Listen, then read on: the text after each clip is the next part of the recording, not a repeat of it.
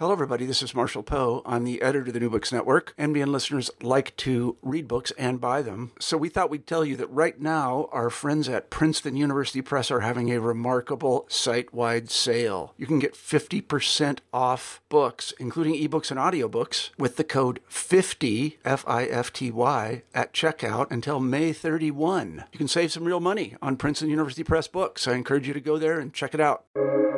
Welcome to the New Books Network.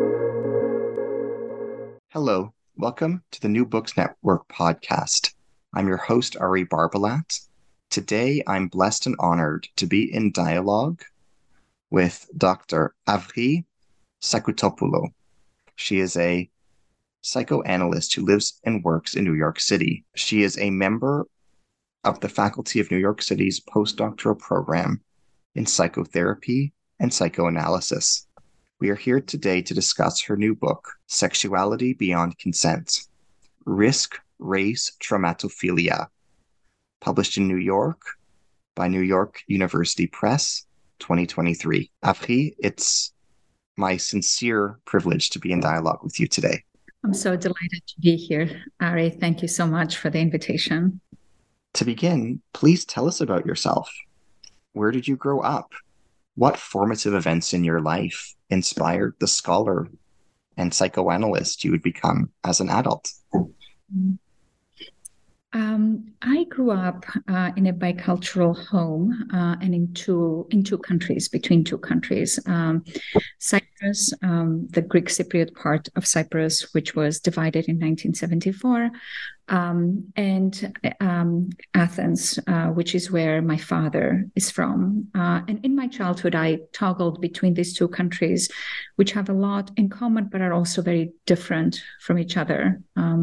Cyprus is a recently post-colonial country with a lot of intense features of what it means to be in the aftermath of British rule, and Greece is a country that is much more familiar to most people, with a very rich history and a very particular set of relations around race and around religion.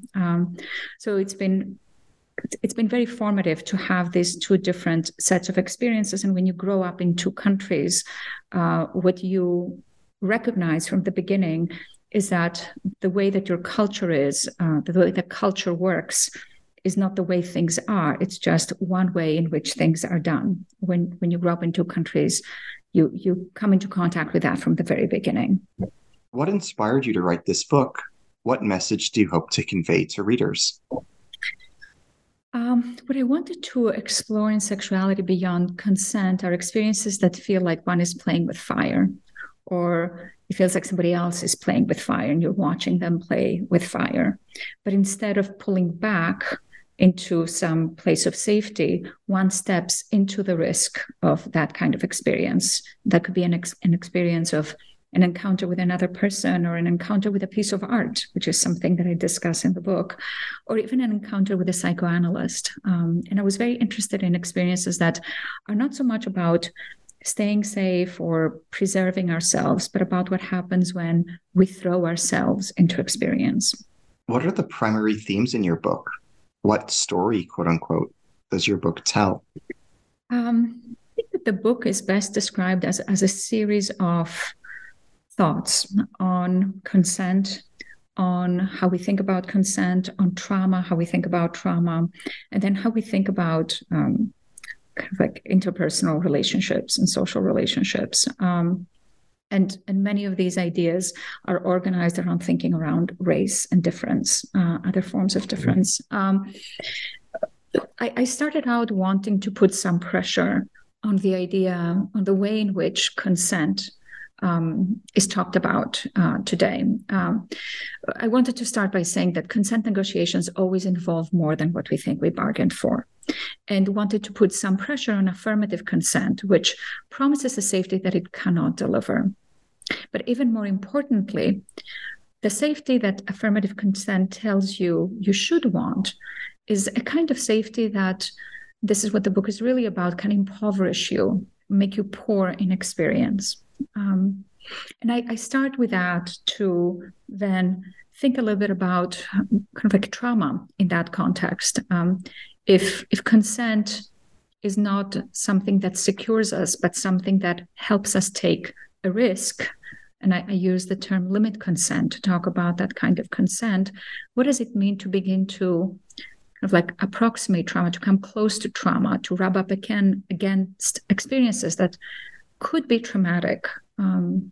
So I introduce a different way of thinking about trauma in the book, which I call traumatophilia. And the idea of traumatophilia is about becoming less preoccupied with healing trauma and paying more attention to what people do with trauma. These are some of the main ideas in the book that I hope we get to talk about more. Absolutely. What would you like listeners to get out of our interview today? That's such a great question. I guess a couple of different things. Part of what I would like to highlight is a fiction that we have all come to believe as truth, which is that like this idea that kind of like there's ways of healing trauma or resolving trauma or working through trauma.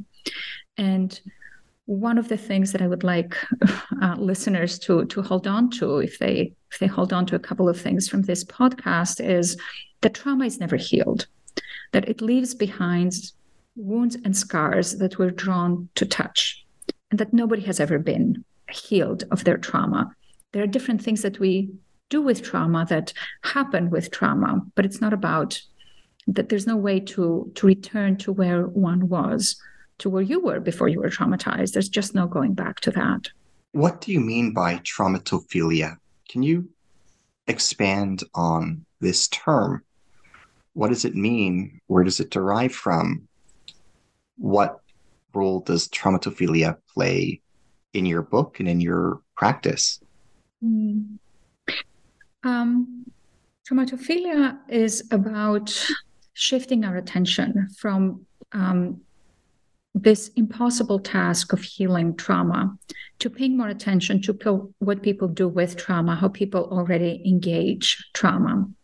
And that's difficult to do because if the framework is that trauma is something that needs to be resolved or something that we need to get over so that people can feel whole and healed and go back to their lives, then it's hard to kind of like give up on this attachment to get better, where getting better is about repairing trauma. And there's a lot of discourses right now thinking about kind of like both sexual justice and racial politics that are organized around this notion that trauma can be healed. But what traumatophilia does is it's a concept that comes from the work of a psychoanalyst who I work with a lot in this book, Jean Laplanche. And he proposes it in a very general way, in a very productive way, in a very inspiring way. And what I do is I take his idea and blow it up into a whole way of thinking. Traumatophilia is a composite word. It comes together from the word trauma and philia, which in Greek means an affinity for or a love for. Like, for example, when we say that somebody is a bibliophile, they really like reading books.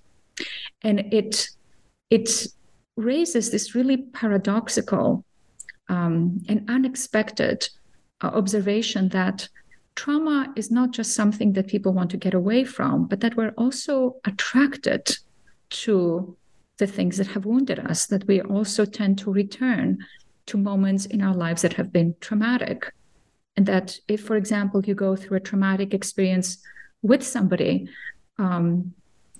you develop a bond with that person, a strange bond. You may or not even like that person, but there's something about trauma that has kind of like this quality of almost kind of like sometimes it acts like a glue or a magnet.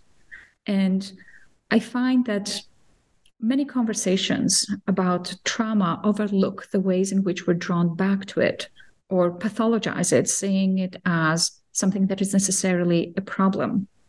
In my thinking, traumatophilia is more about trying to discern what people do with their trauma and how the difficult and painful experiences that many of us have had can then be turned into something else, can become something else. Thank you. There's a quotation on page 4 I'd be curious to ask you about.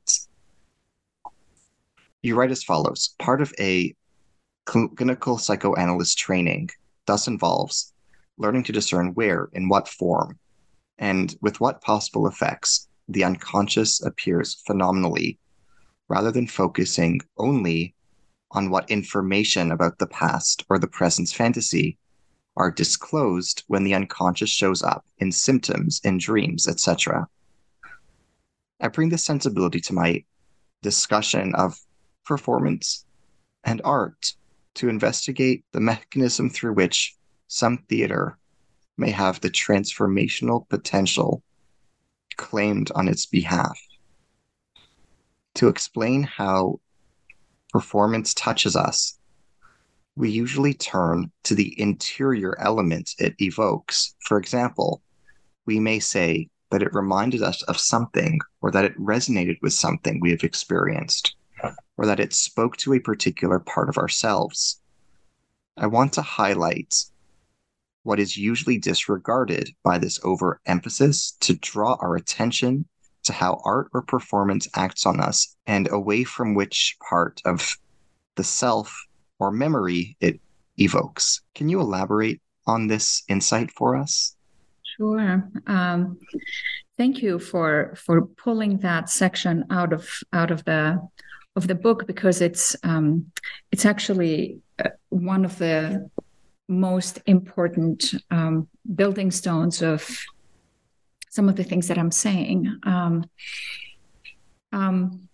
I work a lot with theater and performance in this book, and specifically with Jeremy O. Harris's Slave Play. And what I want to do is there's a long tradition in performance studies speaking about how it is that performance affects us, and like the transformational impact that art can have on us. And many people have written about this, and many people have experienced this in their own lives. But oftentimes when we talk about why something might have this kind of transformational effect, we look for what it reminded us of, or what it helped us connect with that we're not thinking about, or how it really helped us understand something about our past that we hadn't quite put together, or we felt very seen by it. And all of these are absolutely true, and that's part of how these things work. But what we don't often talk about is what it means, what it's like to go to see, for example, a dance performance, and leave feeling stunned in a way that cannot be put in language that connects it with what it meant to you or what it brought up for you. It hits you on a level of what in other places in the book I call pure experience, of like where something becomes extremely almost magnified in yourself, and for fleeting moments you get to have contact with something in yourself that cannot be figured out, that is more opaque, that we can't quite touch through other modes. This is why art has a reach in us, assuming we let it reach us, which is also something that we can say more about in terms of kind of like how our consent is implicated. Art can reach you in some ways, break into you in ways that have to do with unconscious life. And I don't mean unconscious life on the metric of like what it reminds you about your past, but touching something in you that is very vibrant and alive and not always available to you, some energies that we usually keep under wraps. What do you mean by overwhelm? How do you interpret and reinterpret this phenomenon? Being overwhelmed is something that we're drawn to. We tell ourselves this story that all we want to do is stay away from trauma because it has wounded us, because it will overwhelm us if we get too close. So a lot is put in place to make sure that we don't come up against these kinds of experiences. But overwhelm is also how things that are unexpected and surprising and vitalizing can happen. And what Sexuality Beyond Consent explores and in some ways makes a nosedive in is these kinds of experiences of overwhelm, and makes an argument for their importance, even though they're not important in the way we usually think of what's important in life, in terms of being understood or being seen or being held by others. It's more about what happens in the shock of experience. What do you mean by the term unsettling? What is the importance of unsettling in your book? The word unsettling appears in several places, and it is kind of like I speak about the same idea in many other ways when I talk about kind of like the importance of being disturbed, the importance of letting ourselves be kind of like be met at the limits of what we can bear. And some of the things that I've observed, both in my clinical practice and also in other parts of my life and in general culture, is how cautious human beings are, how careful we are in trying to make sure that nothing happens to us that we did not expect, that we did not plan, that we do not generally have the sense of kind of like what it will bring to us. Like, for example, I'm thinking of some people, before they go see a movie or before they go see a piece of theater, they always want to read the reviews. They want to say what they want to think.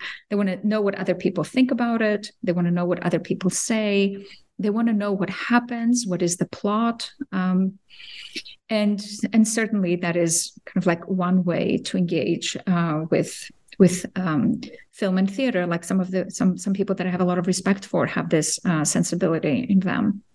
But there are also ways in which this kind of preparation may also be about closing oneself up to being hit with the force of something that you did not expect and you did not know you were signing up for.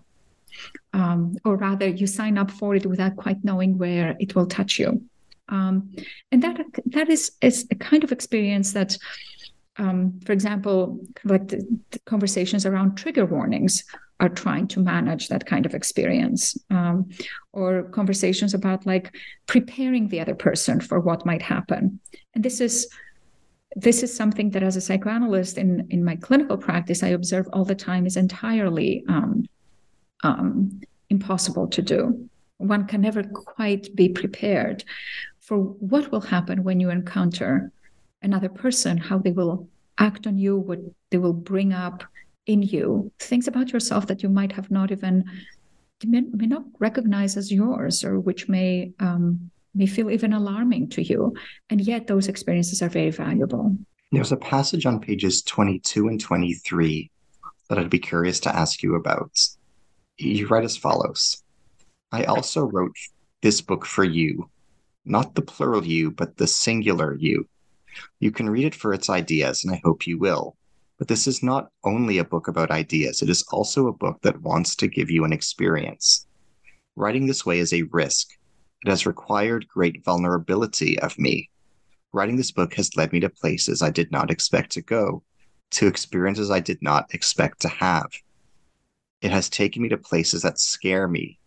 More than once, I found myself before something much bigger than myself towering over me.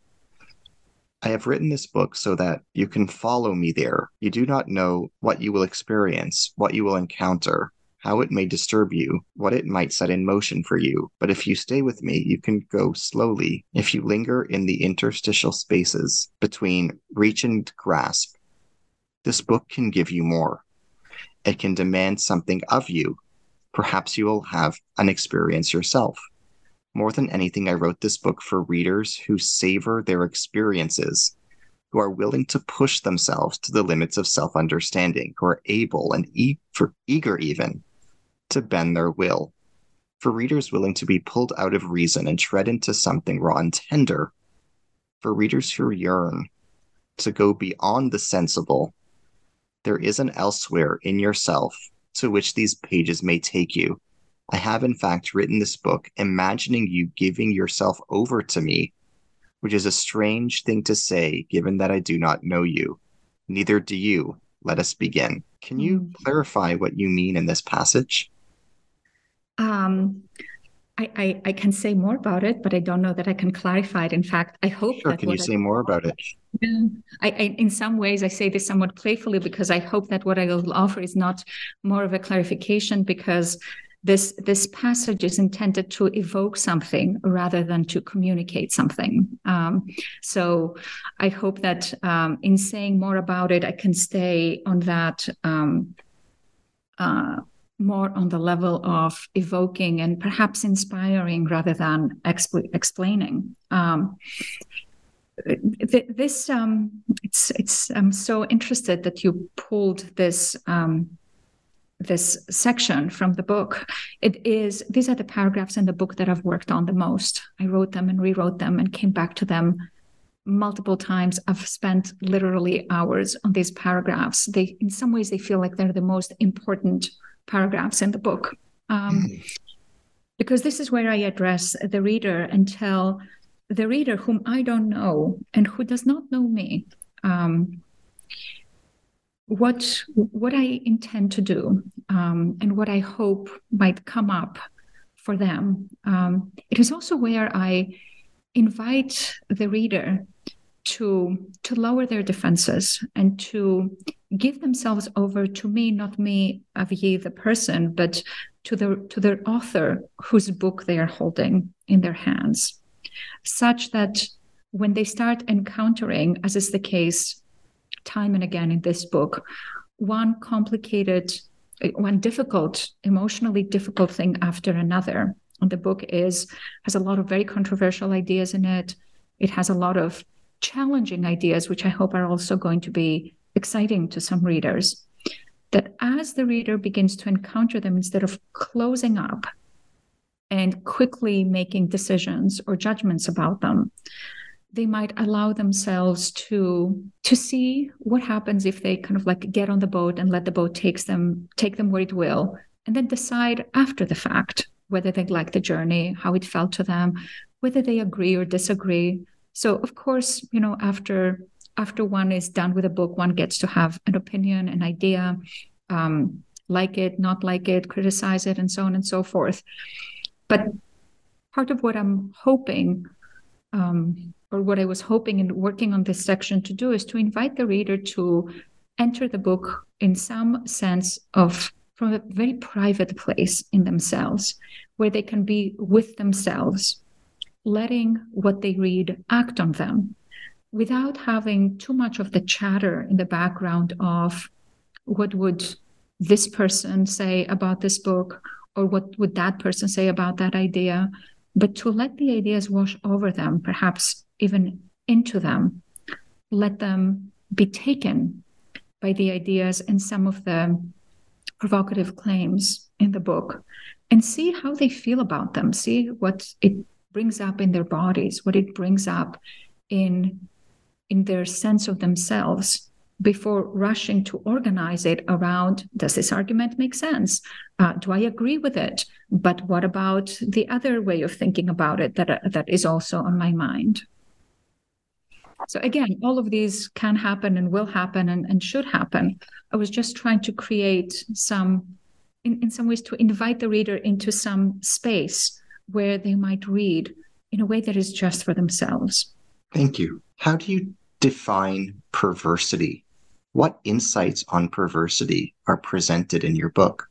No, perversity is a word with a lot of baggage, especially in my field, but also more generally in culture. We think of perverse as perverse that which is pathological, especially in a sexual way, or this thing which has been perverted from its original goal. It's been taken to do something else. So it's now perverse because instead of doing what it was supposed to do, it does something that takes you in an off direction. And I've been writing for a long time in my field about sexuality and about what happens around sexualities that don't look to us the way we think sexuality should look, in terms of what people do, what people are interested in sexually, what arouses them, what turns them on, and have been developing an argument that is fleshed out in this book about why it is that experiences that are perverse, and I keep the term, even though I'm committed to the term, even though I don't use it in a pathological way. I like the term and I keep it because I feel that it maintains, it preserves this quality of this edge, this intensity that comes with perversion. I was saying that what I was interested in is in exploring experiences that are usually very dismissible or very quickly judged as the product of previous trauma or the product of some psychopathology, or somebody kind of like, or something, as when we say that something is like really messed up, to argue that experiences that are and look really messed up actually come with a lot of potential, a lot of transformative potential.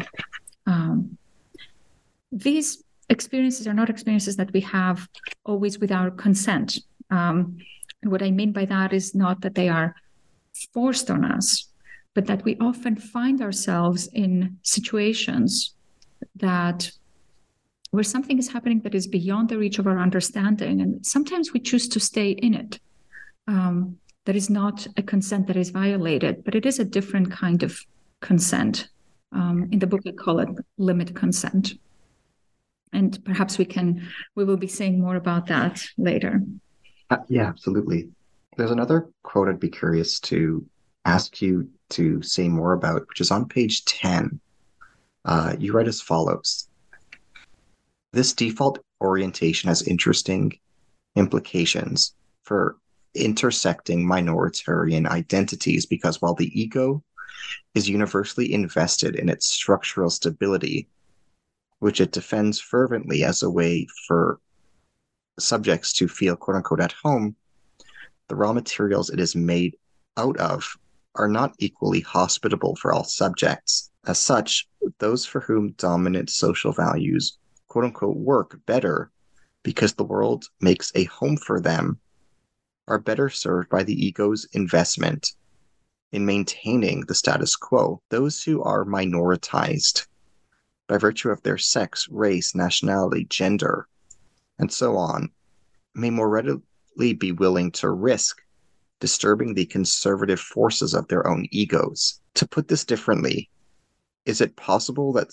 persons who do not get to be quote-unquote at home in the world may be more susceptible, more readily perceptive to the disquiet of their own opacity? Further, because the social can provide a bolstering of one's narcissism, it can also operate as a fortification of one's resistance to encountering one's opacity. In this sense, dominant social location, e.g. whiteness, works on the side of resistance. By giving the illusion of being at home, it may embolden the subject's narcissism, creating the fragile sense that problems need not be encountered, an illusion that requires constant reinforcement to be maintained. Can you explain further what you are saying in this passage? Yes. This passage comes after kind of like some fleshing out of terms that I use throughout the book, in which I explain in detail around the ego and opacity, which I'm loving the opportunity of breaking them down for our listeners. So briefly, what I'm speaking to is that, like we were talking earlier about experiences of overwhelm, experiences where one encounters things that feel overwhelming to oneself, and how do we make ourselves open to these kinds of experiences that can prove transformational. And part of what I say in this section is that, the resistances to being open to these kinds of experiences have to do with what, in at least the kind of psychoanalysis that I work with in this book, calls the ego. Kind of like the ego is the part of ourselves that organizes us, that it's where we have a sense of who we are. It's where we have a sense of how things work. It's where we have a sense of kind of like what is asked of us and what we could or should put in motion or do with the other. For example, kind of like neither of us would have made it to the interview today if we didn't have a functioning ego, to say this very, very concretely. So the ego is something we absolutely need. We need it. It's what gets us through the world. It's what keeps us safe. But an ego that is too invested, is too frightened to allow something new to happen, also makes us kind of like begins to become restrictive, such that we are not open to new experiences. And what the ego is interested in, its job is to make sure that we are safe and that we can function and that things are kept kind of like bound and connected. This is not what happens with new experience. So when I was speaking earlier about the possibilities of overwhelm, I was speaking, to contextualize it with what I just said, I was speaking about what it means to allow oneself to come undone a little bit or a lot bit.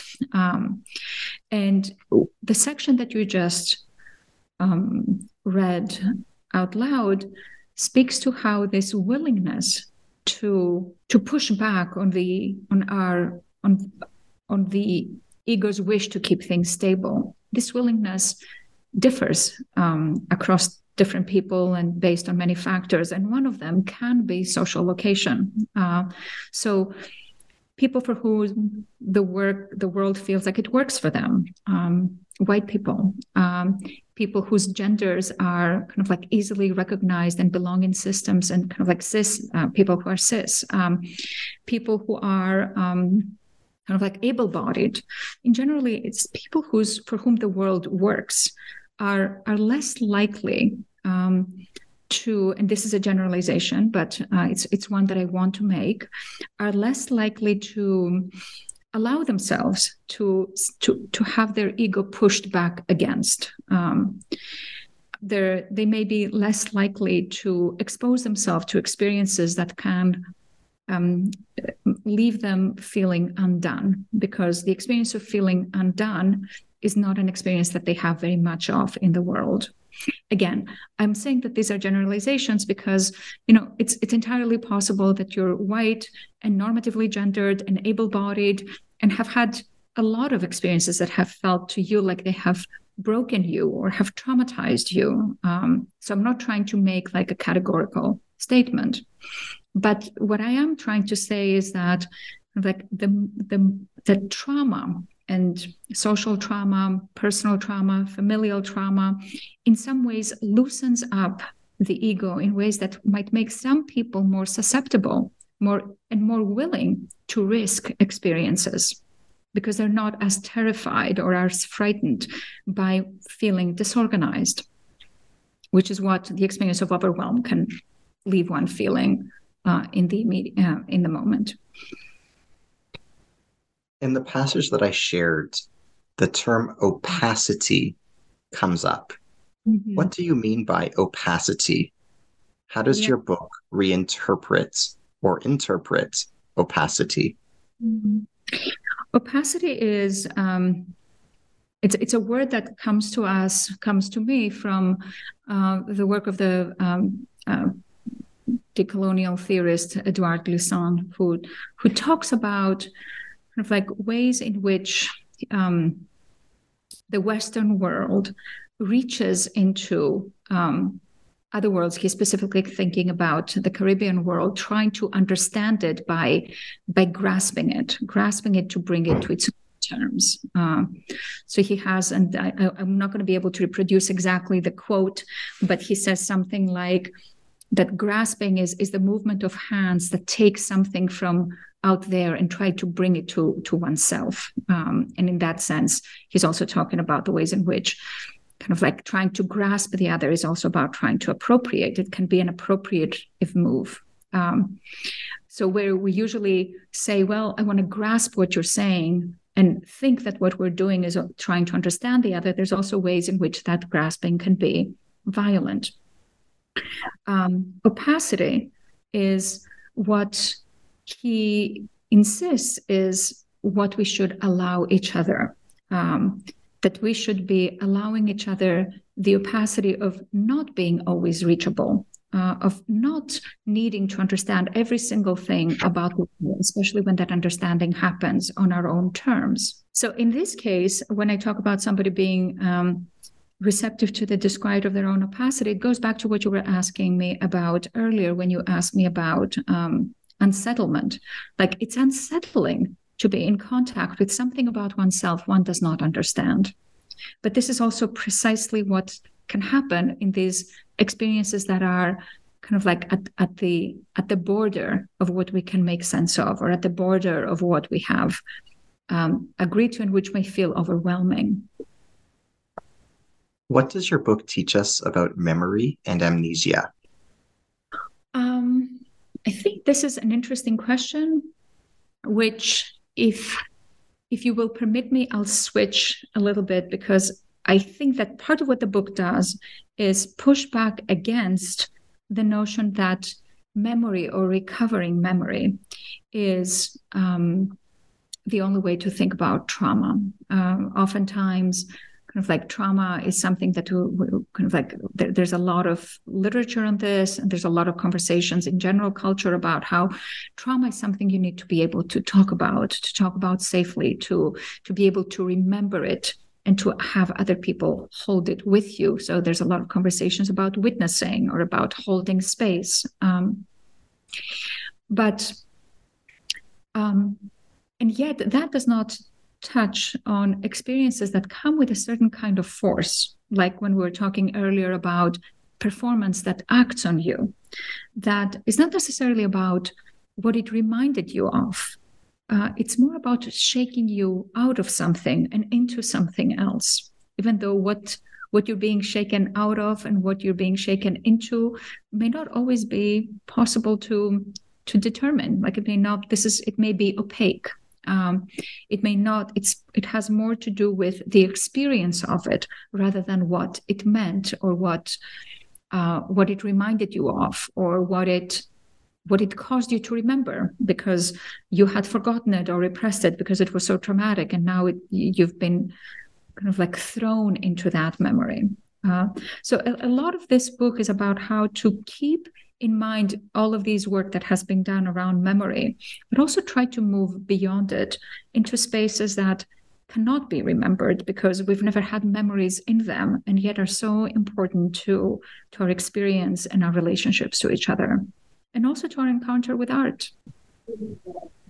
What would a complete beginner in studying sexuality and trauma learn from your book? What would a complete and total layman in the theory of trauma and theory of sexuality gain from reading this study? This is a really fascinating question, because this idea, like, when you're talking about like a complete layman or a novice, the truth is that you don't need to have opened a single book on trauma to know about trauma. It is in the media, it's in our public conversations. There is a lot of ideas that are circulating in psychoanalysis or trauma studies that have become quite popularized in everyday life. So it would be very hard to find somebody who's a complete novice. But what I would say is that when it comes to trauma, part of what I would hope readers can get from this book is this distinction between sort of like guarding ourselves and being overly preoccupied at times with being traumatized, and becoming more interested in what happens when trauma is revisited, when people go back to experiences of trauma, not because somebody else told them to or because somebody else is forcing them to, but because they follow their own the ways in which they are themselves drawn back to it. I'm not offering this as a how-to. Certainly the book, and I say this very explicitly, it's not a manual for treatment. It's not a self-help book. What it tries to do is speak to readers who are curious about experiences that they've had or experiences that they've courted but haven't let themselves had because they frightened them, because they're afraid they will be traumatized. Transformational experiences are not experiences that make you feel safe. Transformational experience is experience that shakes you to the core of your being and that meets you at the limit of what you can bear. How does your book enable us to think about sadism in new ways? How does your book enable us to think about masochism in new ways? How are these concepts and themes understood in your book? Sadism is very important. Talking about sadism is a very important part of the book. But what I'm trying to speak about here is a strange kind of sadism, not the kind of sadism that we're used to thinking about. I'm talking about an ethical kind of sadism. And what I mean by ethical sadism is a sadism that we exercise with ourselves, not in the sense of torturing ourselves or making ourselves do things that would feel kind of like torturesome, but about bending our own will, pushing back against our own ego's propensity to keep us safe so that we may go to places that don't feel comfortable. And that kind of exercise of sadism requires an integrity. It requires a kind of strength with oneself, a kind of determination and a mental fortitude, especially because I'm not talking about a sadism that is about controlling somebody else or controlling the outcome of what will come. And it may be strange to hear me say that sadism could be ethical when we usually think of it as destructive. And we're very aware of the ways in which it can be catastrophic, like both historically or kind of like we can think of so many examples in history when sadism has been exercised against classes of people, kind of like race easily comes as an example. But what I'm speaking about here is something else. I'm speaking about ethical sadism as what it means to hold one's own feet to the fire. It is time to recognize that some forms of care are not about validation or reassurance, but about holding our own and sometimes other people's feet to the fire. So, for example, like I'm thinking, there's a lot of conversations right now happening very widely about calling out or calling in, or kind of like a lot of efforts to figure out how do you name something that another person is doing that is problematic without shaming them, but also without standing too far back from naming what they did or why it was destructive.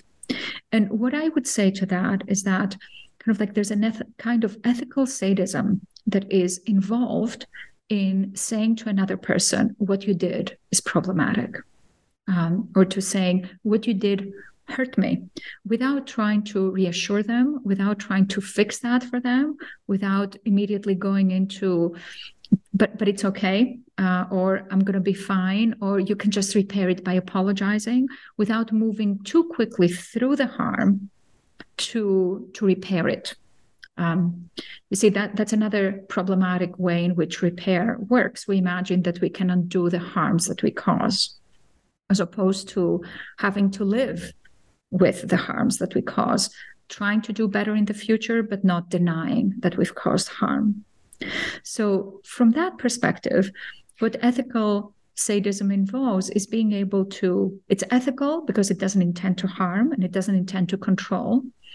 But it's also sadistic because there is, and this is something that I think we have a lot of trouble recognizing, a certain kind of pleasure in naming another person's misstep. And that is not necessarily a pleasure of trying to torture them, but there is this momentary pleasure of, it's not me, I wasn't the one who did it. And when we say, well, we just need to call people out or call people in so that they don't feel ashamed and we all do it, kind of like the implication is that there's a way to say to the person what you just did. For example, let's take a racial enactment. Somebody says something racist. This is something that happens a lot in my field and that my field is really struggling with. Somebody says something racist, and when it's named, that person oftentimes feels attacked or feels like they have been shamed or humiliated because they didn't intend to do it. That was not that's not what they meant. They're being misread. But being able to stay with noting that what happened, that this doesn't mean that that person is a bad person forever, but that moment was a racist moment. And to do so without kind of like opening the door to, and here's how you can fix it. You can just write an apology or issue a statement. I don't mean to minimize these. I don't think they're unimportant, but this fantasy that you can just undo it if you have the right method or the right approach is what I'm trying to speak to. You write the following on page 183. Part of what makes the disturbance introduced by this type of sadism deeply ethical is that it is also accompanied by some measure of caring support. This support is not of the ordinary kind. That is, it is not reified as when we offer reassurance or validation of the other's wishes, nor is it instrumental in tending to produce a specific effect, as that would be antithetical to the surrender of the unknown required of the exigent sadist. The support, rather, is distributed in the texture of the encounter itself, in the way space is held, in the physical sensorium of the sadist's address, in her refusal to let the other assimilate the disturbance into the ego's already established meaning troughs. Can you interpret this for us? Yeah, this is kind of like much more technical language that speaks to kind of like to the measure of care that is built into the sadism that I'm discussing, and which is what makes it ethical. And the reason why I describe it as care is because there's a difference between just like in the example with, for example, a racist moment, a racial enactment that I was talking about before. It is kind of like easy to start beating up on somebody who has done something racist in a way that also makes somebody feel better about themselves. Oh, here is the racism in them and not in me. And therefore, kind of like now it's clearly decided who is the racist and who is not. And in calling somebody out, you get to feel better and stronger and more virtuous. What I'm speaking about here is a kind of naming that where the other person is neither given a quick way out of how to fix it, nor are they pummeled about what they did, but where their responsibility is held. The person is asked to hold their responsibility while also not being abandoned. And by abandoned, I don't mean that kind of like that the person who is engaged in this encounter steps in to save the person from themselves or to hold it for them. That's what I mean by saying that one has to hold the other person's feet to the fire. But it's also about not giving up on them. And it's also about not stepping outside of the relation, a priori stepping out of the relation because what the other person did was so despicable. Obviously, there will be situations where that will happen, but then we would be in a different domain than the kind of sadism that I'm discussing. Okay, here's another example for coming from the clinic. When we work clinically, oftentimes there are situations where a patient may be doing something that is contributing to their own anguish or to their own suffering. Naming that is never easy. In fact, when I supervise students, or when I think about my own work, it's very hard, even when you have a sense of what the patient might be doing, to name it, because you don't want to hurt the person. You don't want the person to feel like you're not understanding them or they don't understand where they're coming from. But if you don't name these things, that doesn't help either.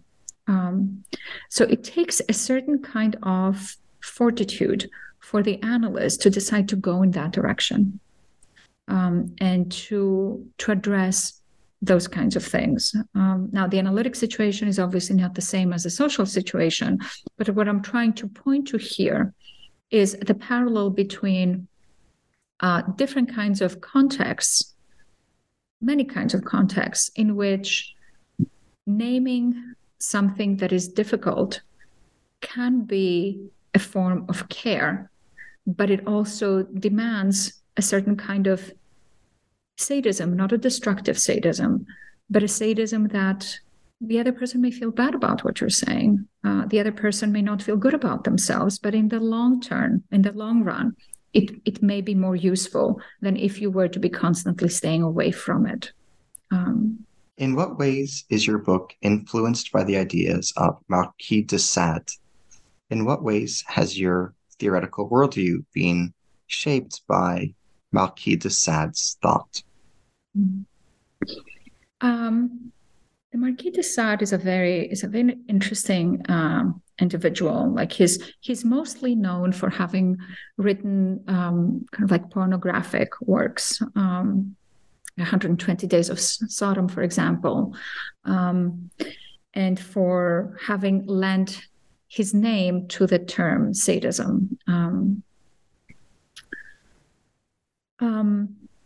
But what many people don't know is that he was also a political philosopher, writing at the time of the French Revolution, and writing about a lot about power, about the misuses of power, and writing at a time that writing from oftentimes from cells or mental institutions where he was confined for various reasons that have to do with his had to do with abuses of power. So he writes from jails and he writes from mental institutions, and what he's trying to do amidst all of his pornographic writings.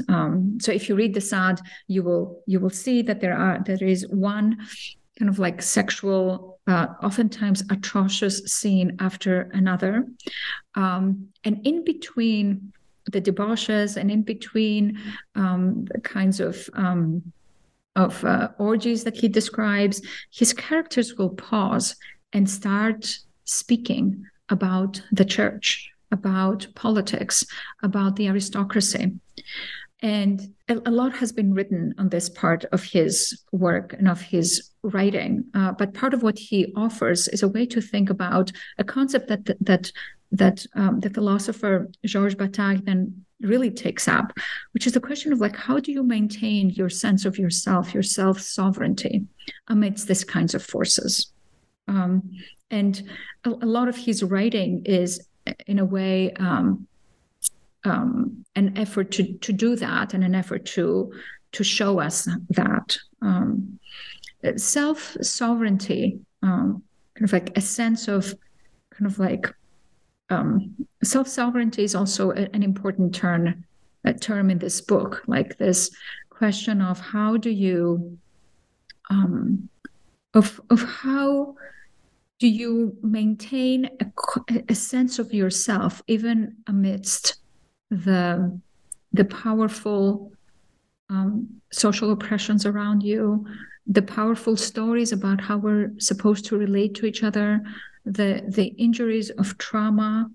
How do you hold on to the primacy of your experience?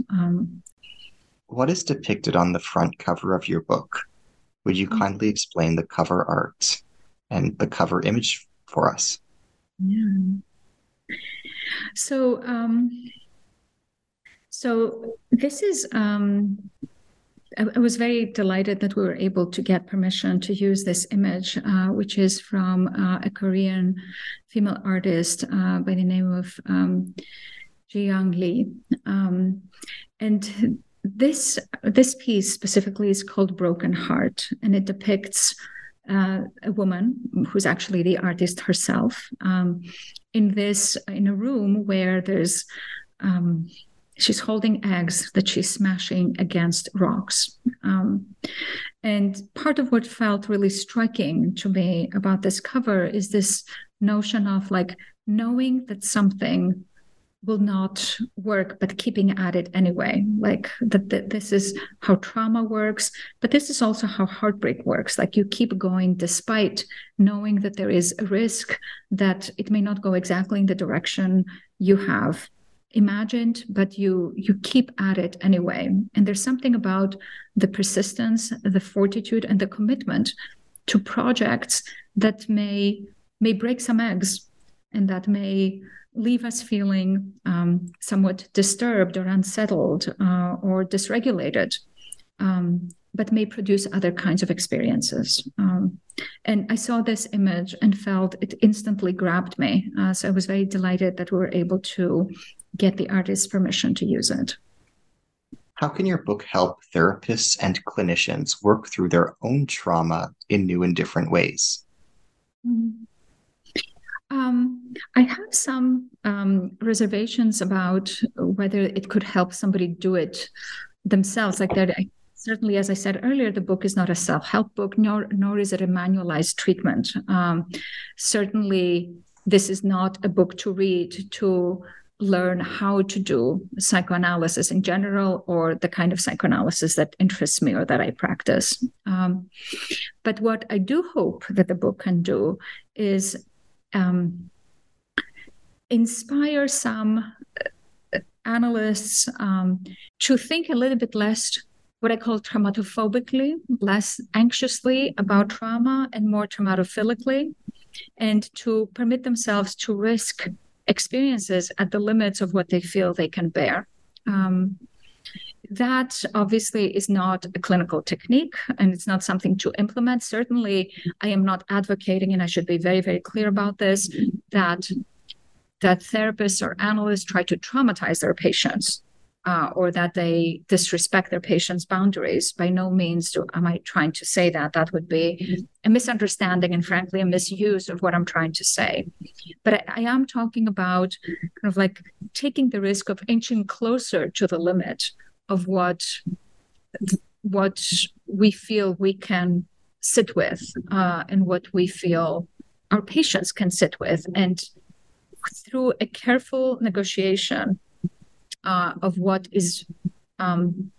may or not be helpful with a patient, that happens not in language and not in dialogic exchange, but through the analyst's kind of like knowledge and experience, to risk being kind of like keeping our patients' feet to the fire.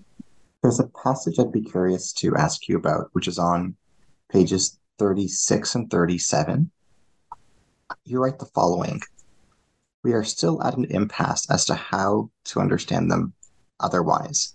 It is that lacuna that makes politically vexed desires vulnerable to the perennial why that we cannot stop asking of them. My project looks for another entry point into these debates, one that neither denies the historical and structural circumstances that condition such desires, nor surrenders perverse sexual appetites to the cold shower of ethics or good politics. Suffering is often experienced alongside pleasure, not only because the material sexual body can become a lightning rod for psychic pain, but also because the transgressive blend of flesh and intersubjective engagements can render the pain-pleasure matrix a portal for experience." Again, I'm using the word experience here not in its ordinary meaning, as in having an experience of something. When we take the reins of subjectivity, but as something that we risk when we soften our grasp on those reins to undergo something the coordinates and effects of which cannot be secured or anticipated. When we are talking about pleasure and pain, there is no universal. Experience varies widely, and what is aesthetic experience to one person may not be so for others. The ethical is thus not about legislating what is right or wrong. It is about acknowledging that there are no universals.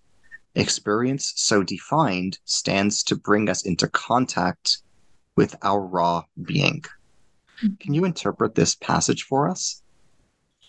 Yeah, this passage comes in a section where I am talking very much about perversity per our earlier conversation, where I'm talking very much about sexuality and talking about different forms of sexual engagement that people have with each other, different kinds of sexual experiences, different kinds of sexual interests, including sexualities that may look bizarre or may look that some people might deem problematic, like, for example, as in kink or BDSM.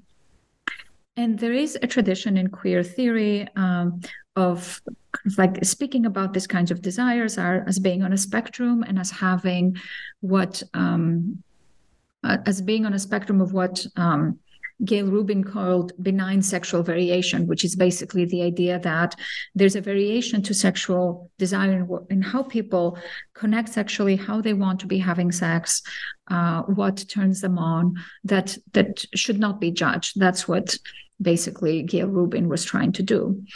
But what that leaves out, and what I'm trying to speak about here, is that there's also kind of like a lot of historical forces that condition these kinds of desires, that these are not just random variations. As a psychoanalyst, of course, it would be very hard to sign on to that, but they are meaningful variations.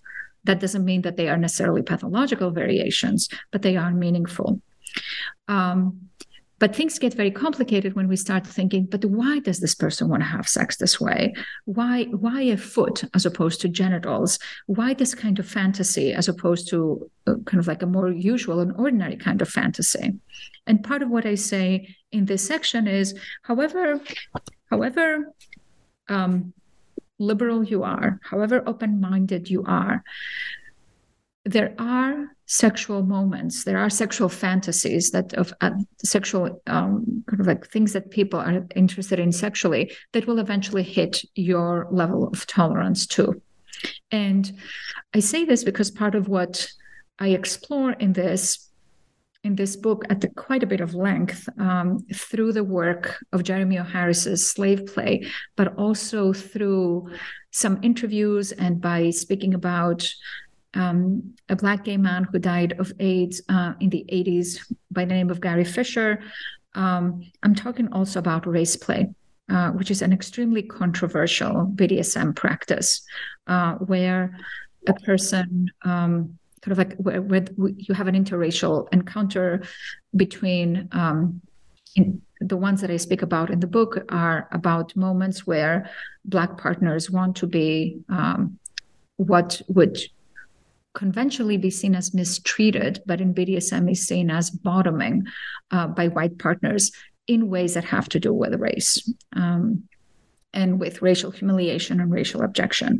So part of what I'm saying is, look, you may think that you're liberal, but at some point, like, as things escalate, as things becomes more intent, everybody hits a point when they're like, but why? Why would somebody want that? That's what I mean when I say that that's the perennial why that we get to. And race play, which is a big kind of like a big part of the discussion in this book, is particularly important in these conversations because especially at this particular moment in time, as we are grappling more and more explicitly with white supremacy, and there's more conversations about it, it begins to seem almost kind of like unreasonable that we would even be having conversations about race play. Like, isn't that in contrast, some people would say, with the progress we're trying to make on the level of racial equality? Why would we be entertaining conversations about people who have fantasies or enact fantasies of these kinds of sexual experiences? It takes us back to what I was saying earlier about perversity, about desires that are in some ways messed up, which again, I use not to call them pathological, but to say that there is something messed up about these kinds of desires. But that doesn't mean that that we should shy away from them, or that we should now be legislating how people are having sex according to what kind of like a psychoanalyst or kind of like or any one person thinks. What role does Georges Bataille play in your book? What does Georges Bataille contribute to the study of trauma? What perspectives does he offer in your study? Can you comment on his influence upon you? Georges Bataille is a very interesting and I think underutilized philosopher. Definitely in psychoanalysis, he's not used very much. And he was himself very influenced by the writings of the Marquis de Sade. And he talks less about trauma than about experiences with a certain kind of intensity that he is interested not just in pursuing, but he is advocating for their pursuit, because he believes that there is a certain kind of experience, which he calls inner experience, that can be arrived at if we throw ourselves into these kinds of moments. In the book, I talk about these kinds of experiences quite a bit, bringing him in conversation with Michel Foucault, who also wrote about experiences of this kind. The two have some differences, but for the purposes of our discussion, kind of like there's a lot of similarities. And Bataille is very interested in kind of like the in moving beyond recognition or understanding each other as a way of connecting or building bonds, and is more interested in where eroticism and death begin to overlap. And by death, he's not only in his novels, he's writing not just about physical death, but he's also speaking about kind of like the death of the ego, a certain kind of a coming undone. And he thinks that sexuality is especially privileged in being able to create or approximate these kinds of experiences. So his role in my book is to offer frameworks for thinking about these kinds of experiences that are moving us away from the more familiar interest in the privileging of relationships where one person tries to understand each other, and are more about what happens in the encounter between the two opacities between people. What happens when we kind of like throw ourselves into experience and risk ourselves in doing so. How do Sigmund Freud and Jean Laplanche think about trauma? What are the similarities and differences between their approaches? Can you compare and contrast the two? What a terrific question, and a very happily nerdy question for me. So I'll try to speak as kind of like simply as possible, also for listeners who may not be steeped in psychoanalysis, who I want to be sure can follow what we're talking about. So Sigmund Freud he was not a consistent thinker. He worked, he was developing a whole system of thought and kind of like basically birthing psychoanalysis. So he shifted his mind and his clarifications of his theory many times. But the major thrust of his thinking about trauma had to do with the notion of a self, kind of like the ego, basically protecting itself from energies that come from the outside, stimulation over kind of like something that is too much that comes from the outside, a person who is intrusive. You can think of it as an organism, like an organism that has to protect itself from the cold, the heat, the temperature, the sound, the kind of like the intensity of light, and so on and so forth, and that has to build kind of like a structure to be able to manage these kinds of stimulations. And for Freud, trauma happened when what was coming in from the outside was too much, and it would break the barrier of this protection. It would break what he called the contact barrier. And that's what he understood as trauma, like something coming in that overwhelms the ego. And that overwhelm, he understood as traumatic and destructive. And the work was then to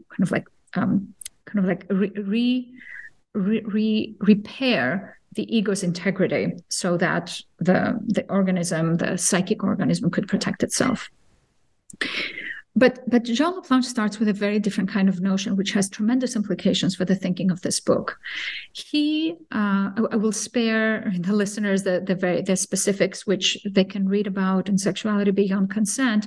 But the main idea is that trauma is there from the get-go. It's not something that happens to you later in life, but that we actually we come to be, because of trauma, that we become human through the experience of having been traumatized from the get-go. And you see, these are two very different models in some sense, even though these are very different models in the sense that the one starts with a sense of like an initial integrity to the ego, to the self.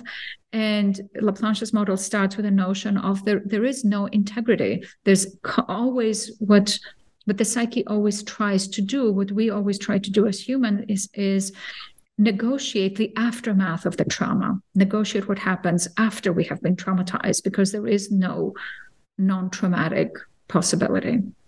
And that really sets the two of them, even though there's a lot of affinity between the two, it also sets them apart in ways that are quite substantial. There are elements of Freud that kind of like are more proximal to Laplanche, because as I said, Freud was of many minds when it comes to his theory into trauma in particular. But in a very general way, I would say that this is the major difference. There's a passage I'd be curious to ask you about, which is on page 150. You write as follows: "What I do know is that in its aftermath, I was singularly changed. I came to this country as an immigrant from two home countries in my 20s, one with virtually no racial diversity or conversations about race, Greece, and the other, Cyprus, released in the mid-20th century from the tight grips of British rule with virtually no appreciation of its post-coloniality. Upon coming to the States, I worked hard to develop an understanding of my racialization and appreciate the workings of racial dynamics in the United States. So nuanced thinking about race was not new to me when I came to Slave Play. I had done serious and dedicated intellectual work, and my social and personal life had been far from monochromatic. Slave Play gave me an experience of overwhelm that tore up my ego, and in that opening, I was able to forge something new, no matter how much time I had previously spent thinking about race. The experience of Slave Play did something that could not have happened otherwise. But for the purposes of this book, how the play acted on me is less important than what it did, though again, it is impossible to talk about the latter without mentioning the former. What matters, in other words, is not my personal transformation per se. The fact that this transformation happened speaks to how some theater and performance exercise a force on us that can shatter and transform us." Can you explain what you're saying in this passage? Can you comment on the importance of slave play, which came up earlier? Mm-hmm. How did Greece and Cyprus as contexts and backgrounds educate your thinking? That's such a rich question. And there's a lot of context that is needed to explain this in outside kind of like the chapter in which it appears. So I'll try to do my best. In the chapter from which this quote is sourced, I try to talk about performance in general and how transformational its effects on us can be. And this is a point that has been made in a lot of in performance studies for many, many years. It's certainly not a new idea. But what I try to do as a psychoanalyst is also flesh out the specific mechanisms by which these transformations can happen. And to say this briefly, and this connects to our earlier conversation, what I argue is that some performance can be so intense, and when we give ourselves over to it, can act on us in such ways that it can rupture our ego. It can overwhelm us in ways that can prove transformational for us as human beings. But here's the complicated part. The experience of it is something that is extremely personal and very hard to describe in words. So in the book, what I try to do is to describe it as much as I can. Is I talk about how obsessed I became with the play, how many times I went to watch it, how I started teaching about it and writing about it, how I incorporated it in my syllabi and thinking about psychosexuality with psychoanalytic trainees, such that for a couple of years, it was in my everyday. And that has kind of like what I tried to do in describing that is to show how preoccupied, fixated, obsessed I became with it. This is one way in which I kind of like try to show something that is very hard to show in words and demonstrate for another person, because these experiences are so kind of like they're not just personal, they're also in a very solitary part of ourselves, in a very private part of ourselves. But I relate that to try to capture some of that. And what I also say is that in the aftermath of an experience of overwhelm, with something in yourself gets shattered, the ego will very quickly kind of like scurry to kind of like reorganize you. This is how the ego works. Just like when we have a cut in the body, the blood cells will. The white blood cells or the red blood cells, I'm not sure, will rush to that site and try to like quickly close up and coagulate the blood so that you don't bleed out. Right? This is how the ego works too. When it gets ruptured, it will quickly suture itself back together. And what can prove transformational is in that suturing, like when you come undone and then get redone, you can be redone in a way that was different than before. So part of what I'm saying in this section is I'm trying to speak a little bit to what I think changed in me through the play.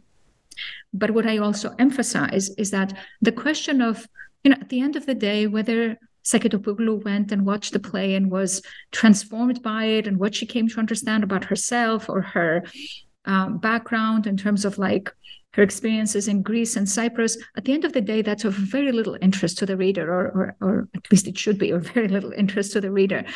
I only offer it as a way of gesturing towards the fact that something did happen. It's not what happened, but that something did happen around it that I'm trying to speak to, because that's how oftentimes we can get very engrossed and focused on, okay, but what did you get out of it? What changed because of it? And I think that that's the low-hanging fruit. I think that that's not the most important question. That something changed is a mark that something happened, and that something happened is much more important in some ways than what changed. So yes, of course, like my engagement with slave play changed some things in my understanding of myself and my understanding of my racialization.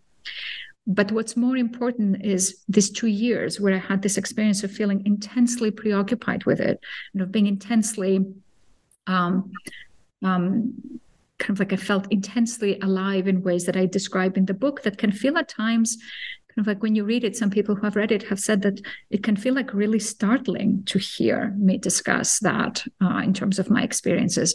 And that's what I'm trying to talk about how intense some of these experiences can get through art, certainly through sex, that's not a surprise, through an encounter with another person, even in an encounter with an analyst, which is something that I say in my work quite regularly, and which is kind of like it really fills me with awe. In what ways does your book challenge and protest against attachment theory? Well, in some ways, I would say that's very well put, that it challenges, and actually it's very much a protest, if not, I would say a tantrum against attachment theory. And I say this playfully because part of what I want to convey is that there is, at this particular moment in time, attachment theory has captured both psychoanalytic thinking very powerfully and also wider cultural conversations about how relationships happen. And what I find, and there's many things that I find problematic about that framework, which I cannot get into in great detail at the moment, but one of the major issues that it raises, and which is very much in the book, is that attachment theory is very interested in emotional regulation. It's very interested in things not getting too much, not becoming too overwhelming, not becoming too distressing. And when my book is very much about what happens in experiences when one allows themselves to go to places where they can feel undone.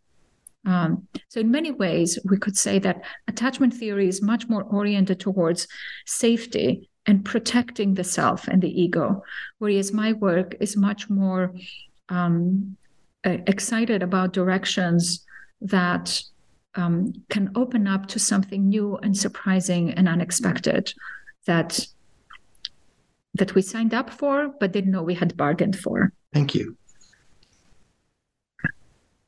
Thank you. What is excitability? Can you explain this concept? How does your study interpret and reinterpret it? Excitability it's a very technical term that starts with Freud, who says something very interesting in kind of like a set of readings that he calls the 3 essays on the theory of sexuality. It's a very influential text in psychoanalysis. And this is where he's trying to figure out his theory of sexuality. And he says there the following. He's trying to figure out what are the sexual domains of the body. So there is, for sure, genitals. There is, he will later say, the erogenous zones. But he also says something else which is remarkable and becomes incredibly influential, certainly in the book, but also in other theories. He says that the entire skin surface can become erotogenic, can become erotic, because the body is excitable. This is not a quote, and I'm summarizing, but basically the idea is that whether something is excitable doesn't have to do with whether it is a genital. Like you could say, well, it is normal to feel excited in the genitals, but why would you feel excited, say, in a thumb? But what Freud would say, and the idea that I'm working with in this book, is that the entire body is excitable, and that this is how the body works, as opposed to a problem that we have to account for, or the indication that some trauma has happened, and now we have to fix that. And this notion of excitability, there's quite a bit in this book, because I start talking not just about the excitable body, but also other kinds of excitable surfaces, so to speak, that have to do with art, that have to do in the contact with the analyst, kind of like where things can get quite intense and heated, both sexually and otherwise in the consulting room. What I mean by heated sexually, I don't mean about, I'm not talking obviously about kind of like sexual relations, which should not happen. I'm talking about how the relationship between the analyst and the patient can develop erotic elements that can feel very disturbing, but which also can become extremely critical to the work. So we begin to see that there's excitabilities in various different domains where they should ostensibly not be found, right? Like you would think you go to an analyst to talk about your problems, not what would excitement have to do with that? And if excitement comes up, that would be an issue. But that's not at all how psychoanalysis works. And it's also not how human life works. It's possible to go and see kind of like an art performance, or to find yourself excited. And I don't just mean sexually excited before a painting, or to feel extremely aroused which is not the same thing as aroused, by a poem. Not that there's anything wrong with being aroused by a poem, but what I'm trying to speak to is a more general state of excitability. What is abjection? Can you explain this term? How does your book depict it? Can you explain it to our listeners? Abjection, I'm trying to think about how to be concise, Ari. Abjection has to do with psychic states, but also bodily states that are proximal to experiences like disgust, humiliation, and shame that have been of interest to psychoanalysts, and not only, and also to philosophers for a very long time. And most frequently, these are states that are seen as states that need to be, that somebody needs to be salvaged from, that they are symptoms of trauma or symptoms of kind of like interpersonal relationships that are going awry. But in Sexuality Beyond Consent, I take these states as some others have also done. I take these states and try to mine them to ask different sorts of questions of them. Why would somebody court a state of abjection? Why would somebody want to find themselves in a state of abjection? What happens in interpersonal moments where abjection comes up? These moments are not, the book argues, necessarily moments that are destructive. The play that I work with, the slave play, but also the film that I work with, which is The Night Porter, have many instances where moments of abjection come up between people, and which have been very difficult for audiences to see. Very difficult, causing a lot of resistance, a lot of upheaval, a lot of protest. Both Slave Play and The Night Porter have been works of art that have been very heavily protested and even censored. Certainly, The Night Porter was very much censored. I don't think that Slave Play has been censored, even though there have been efforts to shut it down. And what I'm trying to say in bringing up these examples is that these states of abjection are very hard to sit with or watch without feeling that one is complicit in something, without doing something about it, protesting it or turning off the camera or walking out of the theater. But the book argues for the transformational possibilities that can come with experiences of this sort for some people in these cases. In some cases. What are your book's insights regarding time and temporality? I don't know that it's so much insights as it is a foregrounding of a particular way of thinking about trauma and time. And this is very much in Freud's thinking about trauma and Laplanche's thinking about trauma.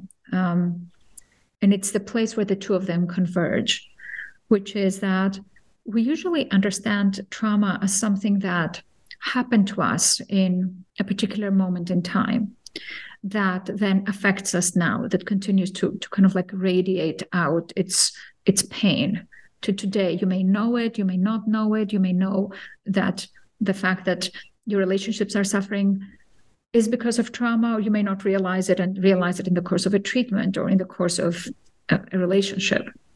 But the idea is that trauma happens in a particular moment and then it affects you going forward. But there is a model of trauma that we're not as familiar with, and which we don't write or talk very much about, but which is very important to psychoanalysis, and which, when we work with patients, we think about very much, which is that some experiences are not traumatic when they happen in real time, but they can become traumatic after the fact. Mm-hmm. Which is a very odd way of thinking about time. It's a very non-linear, scrambled version of time, because you would think, well, if something problematic happened now, it either happened or it didn't happen. If it happened, then if you're traumatized, you're traumatized. And if you're not traumatized, you're not traumatized. But this is not how psychic life works. And I don't talk in great detail in the book about this model of trauma, but I've written about it elsewhere in relation to Me Too and Me Too memories, recovered memories. What are some topics for further future research that you would like graduate students, professors, specialists, or newcomers in psychoanalysis to examine as extensions to your book in light of your book's insights? Can you suggest some ideas for papers, books, articles, or even dissertations that you'd encourage readers to pursue in light of the perspectives and insights available in your book? I love the generosity of that question that imagines, in a way that really pleases me, that there's going to be that level of engagement with my book, which would be... Thank you. That would be really terrific. But, like the first thing that comes to mind is what I would like to do, and what I'm really curious about actually, is what different readers will do with the notion of traumatophilia, which I think is a word that we have not had, but which we have really needed to describe experiences that many of us observe in our personal lives, certainly in the clinic and in our social lives. And I'm just curious to see how it will be taken up and what people will do with it. I think there's a lot of interesting potential with that idea. I'm also cautiously optimistic about where we might go with the idea of an ethical kind of sadism, and thinking of a sadism as an unusual form of care, which I know that the concept has a lot of things to fight back, because sadism has kind of like, it's so immediately recognizable as something destructive and problematic. So I think it will take some effort to kind of like wrest it out of that framework and think about it differently. But I do think that there's a lot of possibility in taking seriously the challenge of thinking about care, not only as something, self-care and also care of the other, not only as something that is about reassuring or feeling safe, but also of like pushing each other to go further, pushing each other to try more and to try harder, which is always a risky endeavor. Like, you push too hard, you can hurt somebody, and that's definitely not the point. But you don't push at all, and very little can happen sometimes. That's certainly, for those of us who are clinicians, that's always something that we grapple with in the clinic. Even though I should say, I feel like I need to offer kind of like a very explicit qualifier, which is that sadism is not a word that is used in psychoanalysis this way, nor am I sure that my colleagues would necessarily agree with me on this. As we bring our dialogue to a close, what are you working on next as a subsequent project? Can you share with us where your attention has been going now that this book is behind you? Well, I'm not sure that it's behind me, but it is certainly done. And that has been kind of like a great pleasure to work on it. Actually, I am in the midst of finishing another manuscript. It's a co-written book that I'm working on with my co-author, Anne Pellegrini. And the book is on gender, which is another domain that I've been working on for some time, and on providing wider and more complex frameworks to think about transness, non-binary gender, and other genders that are non-normative, without like trying to move away from born this way arguments and thinking about atypical genders as just something that is, but as something that is constituted very much like normative gender is something that is constituted. So the book goes in that direction. Thank you. Good luck with your upcoming research. Thank you. Thank you for your eloquent and erudite responses in our conversation today, most of all. Thank you, Ari, for like the really deep attention, very careful attention that you've given to my book. I'm really quite delighted with some of the passages you've fished out of my text and the way that you've handled the questions that you've asked me, and the follow-up. So I really appreciate the opportunity to have talked about my book with you. Thank you. I'm sincerely humbled. Thank you. To our listeners, I am your host on the New Books Network, Ari Barbalat. Today, I have been in dialogue with Avri Sakutopolo. We have been discussing her new book, Sexuality Beyond Consent, Risk Race Traumatophilia, published in New York by New York University Press, 2023. Thank you. Thank you so much.